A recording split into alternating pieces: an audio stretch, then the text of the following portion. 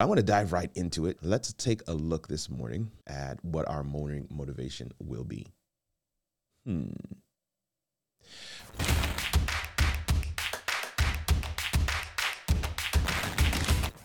There's a statement that I love. It says, the only thing consistent in life is change.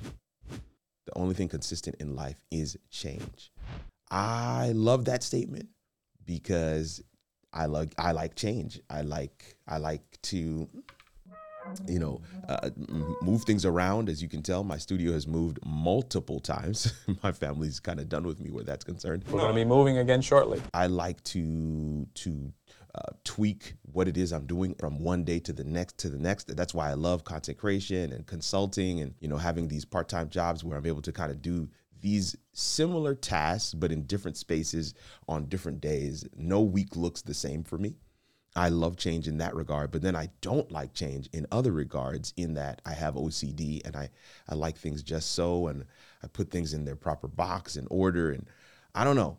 I'm a weird guy. Because I'm unique, okay? I like that statement. The one consistent thing in life is that change will happen. I also like a sister statement, probably not as popular because it's one that I've coined. That is, you can expect problems. You can expect that something may not go exactly according to your plan. You can expect problems. And Alfred A. Mondapert says it this way: expect problems and eat them for breakfast. Expect problems and eat them for breakfast. If you eat your problems for breakfast, if you sit down at the table of your day, recognizing that today I will have problems, and you take out that knife and fork and you put your napkin on your lap, cut up those problems and just eat them for breakfast, I guarantee you the rest of your day will go well.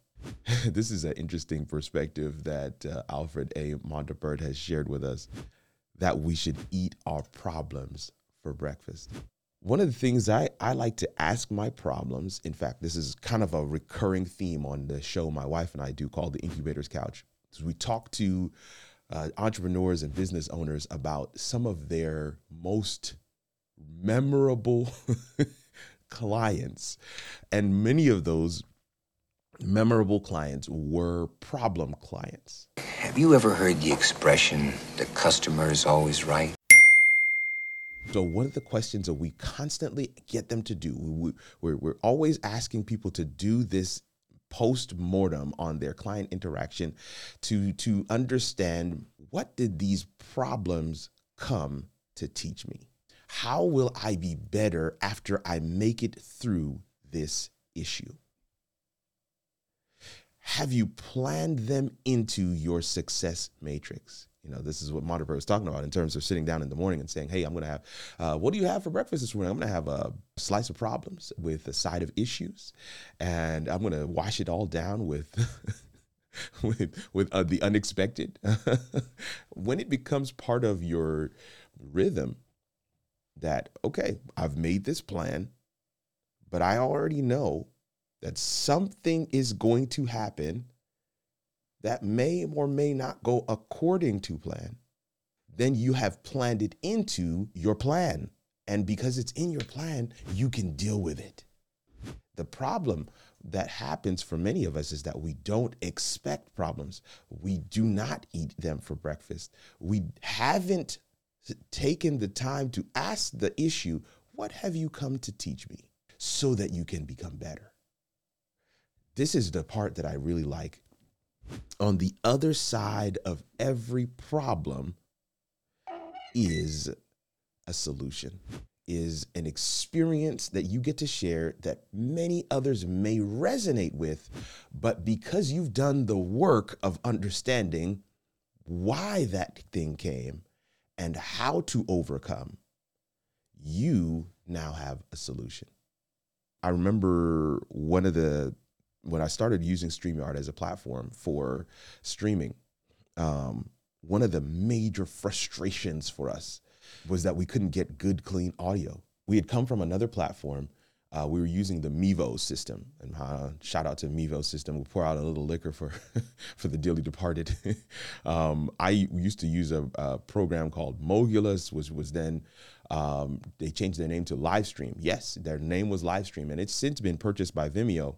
One of the products that they produced was this thing called a Mevo, and it was this self-contained camera that you could do 3 different views on. There's stuff that the Mevo was doing that Ecamm and others are just now implementing. I mean, it was way beyond its time, and we transitioned from that to StreamYard because StreamYard was just a way more easier way to go live.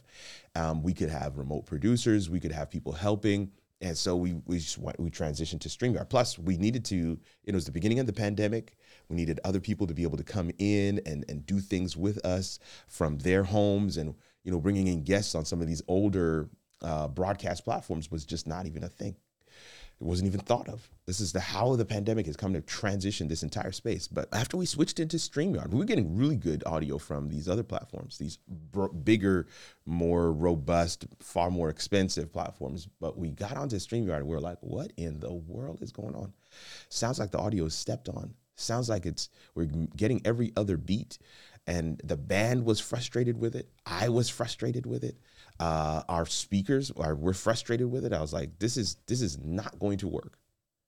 So I began doing some tinkering and some tweaking, and I recognized that the problem, catch this, the problem was because we had on echo cancellation.